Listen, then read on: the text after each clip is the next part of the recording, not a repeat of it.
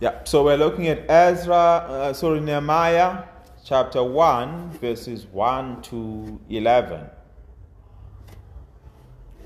And here it reads, "The words of Nehemiah, son of Hakaliah, in the month of Kislev, in the 20th year, while I was in the citadel of Susa, Hanani, one of my brothers, came from Judah with some other men, and I questioned them about the Jewish remnant that had survived the exile and also about Jerusalem. They said to me, 'Those who survived the exile and are back in the province are in great trouble and disgrace. The wall of Jerusalem is broken down, and its gates have been burnt with fire.' When I heard these things, I sat down and wept. For some days I mourned and fasted and prayed before the God of heaven. Then I said, 'Lord, the God of heaven, the great and awesome God who keeps his covenant of love with those who love him and keeps his commandments, let your ear be attentive and your eyes open to hear the prayer your servant is praying before you today, day and night, for your servants, the people of Israel. I confess the sins we Israelites, including myself and my father's family, have committed against you. We have acted wickedly towards you. We have not obeyed your commands, decrees, and laws you gave your servant Moses. Remember the instruction you gave your servant Moses, saying, 'If you are unfaithful, I will scatter you among the nations. But if you return to me and obey my commands, then even if your exiled people are at the furthest horizon, I will gather them from there and bring them to the place I have chosen as a dwelling for my name. They are your servants and your people, whom you redeemed with your great strength and your mighty hand. Lord, let your ear be attentive to the prayer of this your servant, and to the prayer of your servants who delight in revering your name. Give your servant success today by granting him favor in the presence of this man. I was a cupbearer to the king." Let's pray together. Lord Jesus, speak to your people this morning and cause their faith to be strengthened by your word, and cause them to find courage to trust you when things are hard, and I cause them to be encouraged, Lord, by your word this morning as we look at Nehemiah and his courage to trust you and his faith in you. Pray and ask all of this in Jesus' name. Amen. We live in a world where bad things are a normal part of life. With COVID over the last 2 years, I'm sure it's not something that I need to remind you of. But even before COVID, bad things were a normal part of our existence. We even brought them nearer and nearer to ourselves through things like television, which by and large only tell you the bad things that are happening in the country every evening. With our phones, with the news alerts telling us the worst of things happening either on social media or happening in government or all the way across the world. Instant messaging has made our us to be a sort of like a universal community. That instant messaging and the internet, basically. That when something bad happens in Cape Town, we know about it pretty soon, around the same day. When something bad happens in the US or in Canada or wherever, we know about it. We even we have bad things that we use to fill spaces in our lives, like entertainment. We watch soapies that have incredibly sad narratives in them. We read books that have tragedies in them. We are used to bad things happening. We are so used to them, in fact, that we have almost become desensitized to the bad things. Become desensitized to seeing people die. Because you see that all the time in the movies. Become desensitized to seeing the suffering and pain of others. Because we can always go on the internet and Google and find people who are far worse off than that individual. We do not have godly sorrow in our culture. I venture to say that it is lacking even within our churches as well, because we are part of the world. Even though we are not of the world, we are still part of it. This morning, we're going to look at what godly sorrow looks like, in a way to sort of revive our hearts and cause us to be concerned for others, to be people who are not inward looking. This passage is similar to what you saw when you looked at the book of Philippians in chapter 2. Actually, right from chapter 1. You saw the examples of people like Timothy, Epaphroditus, who had genuine concern for the welfare of others. This morning, as we come to the book of Nehemiah, we come to a man who is expressing godly sorrow at what is happening to the people of God. And the encouragement to us is to learn from this godly sorrow, that we may develop it as well ourselves. So, look with me to Nehemiah chapter 1, verses 1 to 4. The first thing that we see there is that godly sorrow is moved by the pain and suffering of others.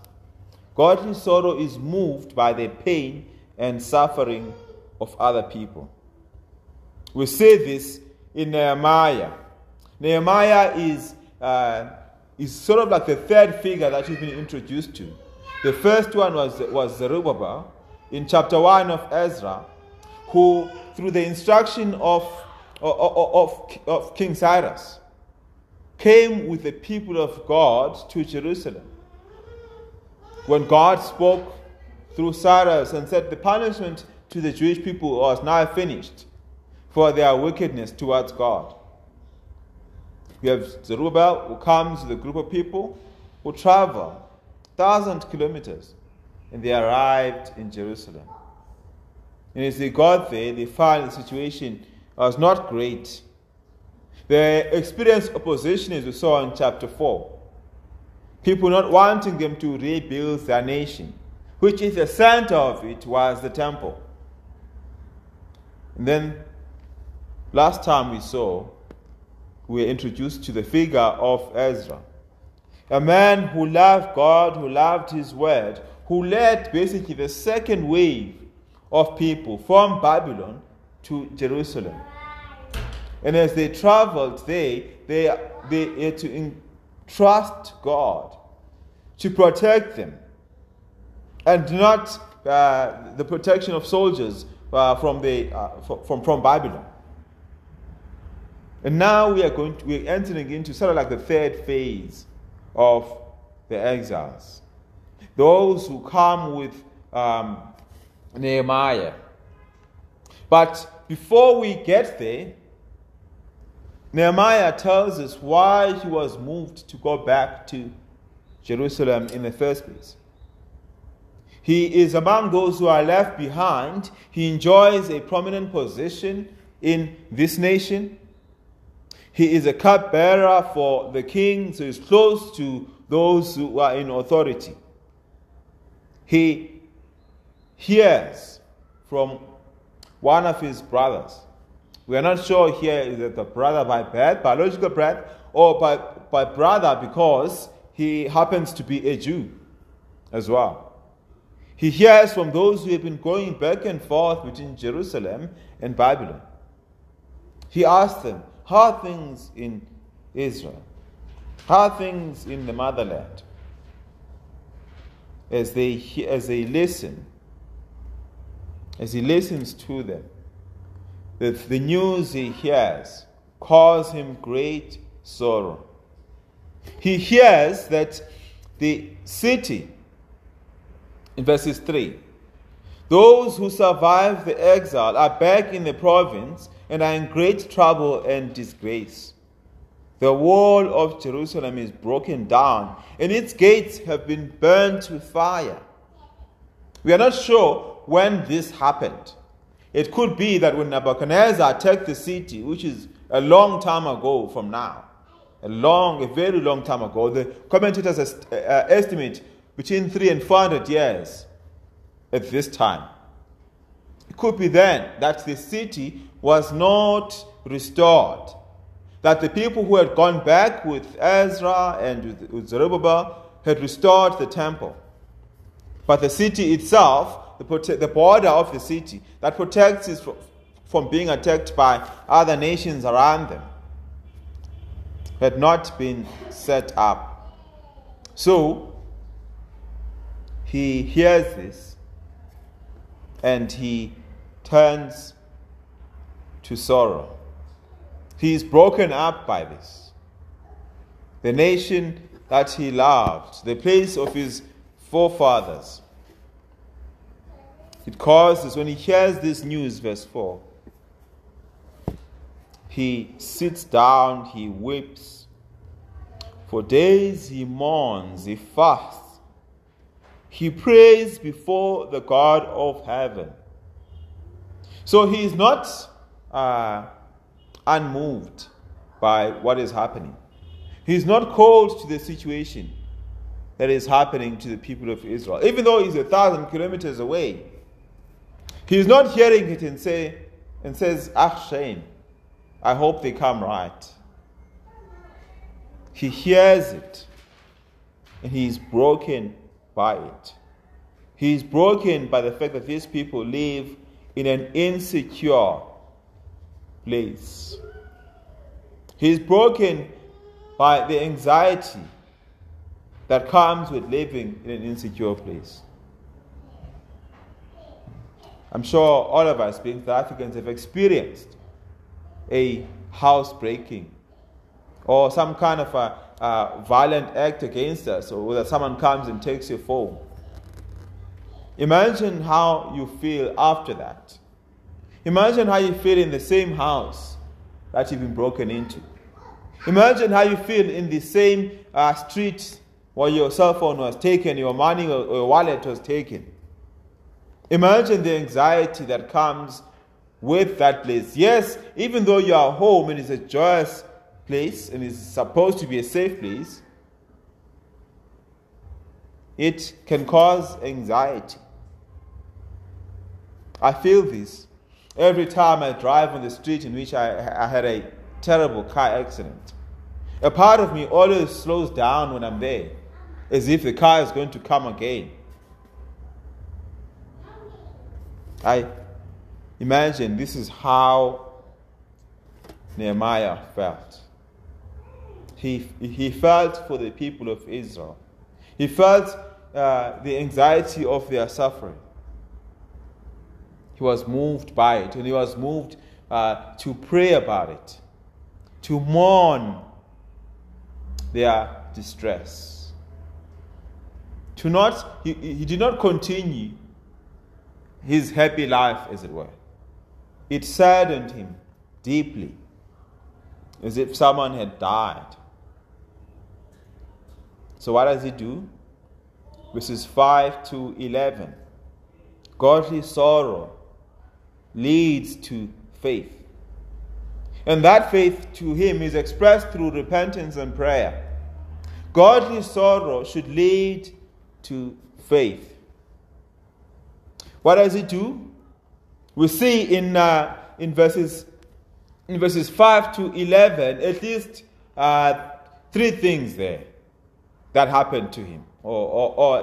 Three things that I want us to note. Is that faith remembers the promises of God. He remembers the promises that God made to the people of Israel. Verses 5. He says, Lord God of heaven, the great and awesome God, who keeps his covenant of love with those who love him and keep his commandments. He, again, in verses 8, he quotes Deuteronomy 4 verses 24.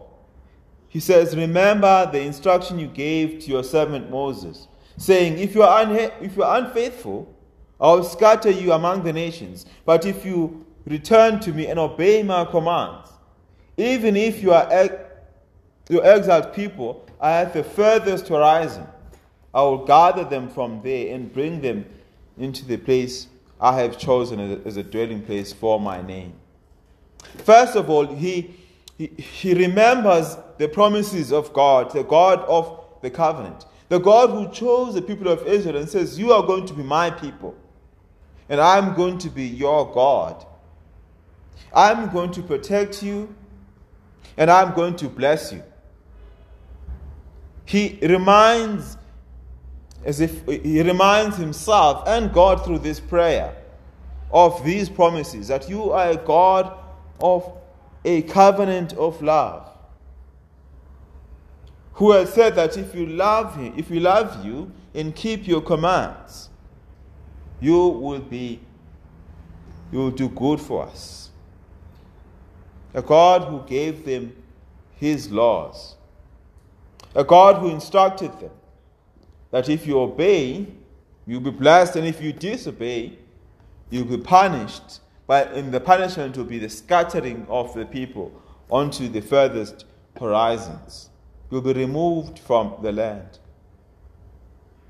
He is coming to God and he's asking God on the basis of these promises. He's saying, God, now your people have gone back into the land. They are making sacrifices. They are doing their best to follow you. He says, God, protect them. Keep to the covenant in which you set up with our forefathers, Moses, Abraham, and Isaac. And secondly, we see there that faith knows that we are sinful and that God is holy. Faith knows that we are sinful and that God is holy. He then goes on to confess his sins before God. Verse 6 says, I confess the sins we Israelites, including myself and my father's family, have committed against you. We have acted wickedly towards you. We have not obeyed your commands or decrees and laws that you gave to us. So therefore, in other ways, he's saying that we deserve the situation that we are in as a people. The reason why we are cast into exile is because we are disobedient towards you. And you did this in your holiness because you hate sin. We understand that we are sinful people. So in other words, he's not coming to God with a prideful heart saying, I deserve this. He is not coming to God basically naming and claiming the blessings from him. He is coming to God with humility, knowing that whatever comes from God is a gift from him. Because faith knows that, true faith knows that we are sinful and that God is holy. And then we see in verses 1 to 11 is that faith also knows that hope comes from God. Hope comes from God. That is why he is before God on his knees praying to him. That is why he is reminding God of these promises. That is why he comes to God and he says, God, Lord, please be attentive to my prayers. 3 times in this text.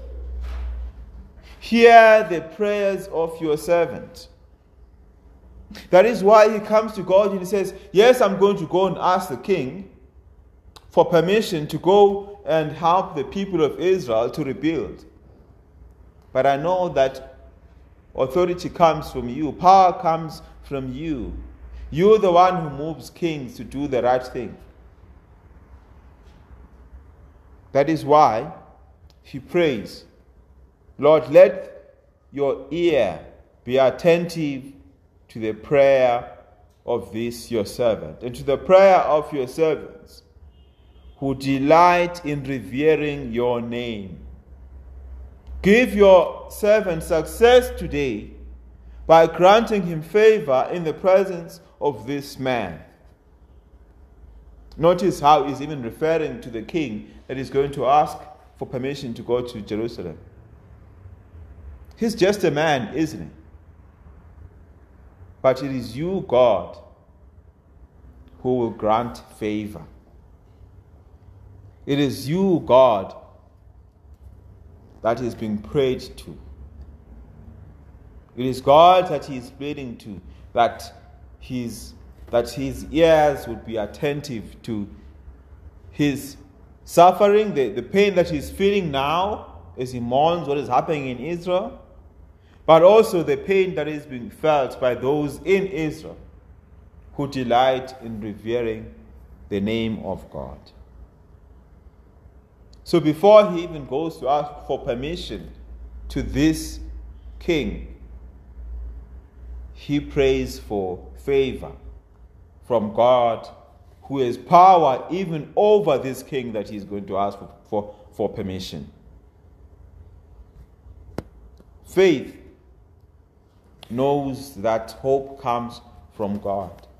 Yes, there are means in which God exercises his hope to us in the Christian community, in his providence in giving you a good job, in giving you a family that cares and loves you, to be genuinely concerned about your welfare. But above all of that, God is the one who provides. God is the one who directs things to work in our favor.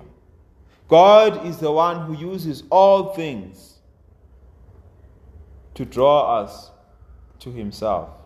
God is the one who has absolute sovereignty. This is something that we find hard to believe at times. We think that if I nag this person enough, I remember as a child, if I nag my parent enough, then I will get what I want. And as adults, we do the same, don't we? Say, if I ask enough, if I pout enough in the office, if I plead enough, if I manipulate perhaps the situation, things will go my way. We have forgotten that hope comes from God.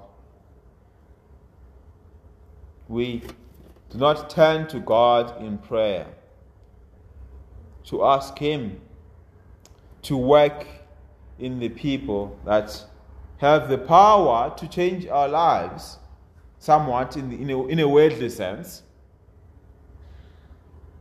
We do not go to the one who gives life. And that is an encouragement to us this morning. We should be challenged by what Nehemiah is doing, the one who goes before God, before going before man. And what happens when he goes before man? Let's look briefly at chapter 2 that we did not read.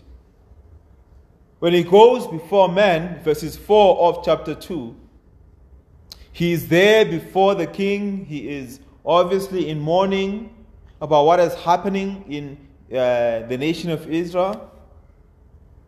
And the king asks him, "Why are you so sad?" He tells him what happened in Judah. Verses 4, the king said to me, "What is it you want?"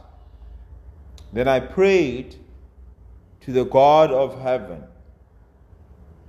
and answered the king. Look at what happens. Look at the priority. Even before the king, in his heart, you can imagine, he is praying before God, before giving an answer to this king who is asking him, "Why are you sad? Why are you downcast here in my presence?" He prays before God, and then he answers the king. He says, "If it pleases the king, and if your servant has found favor in your sight, let him send me to the city of Judah, where my ancestors are buried, so that I can rebuild it." He asks the king. He acts. He is not just praying. It is now he is taking the bold step of asking. And when he does ask, God in his grace grants his request. Even though the king is the one who is granting it, look at verse 8. It is the hand of God at work causing this request to be granted. Verse 8. And became the gracious hand of God. And because the gracious hand of God was on me, the king granted my request.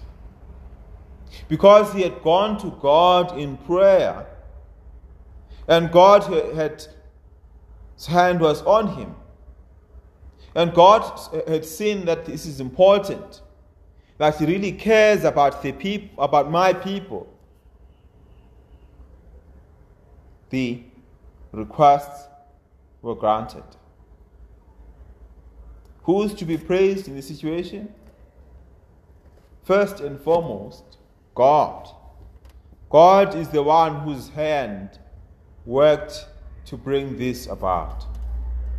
God is the one whom he prayed to in chapter 1 to remember his promises that he had made to the people of Israel.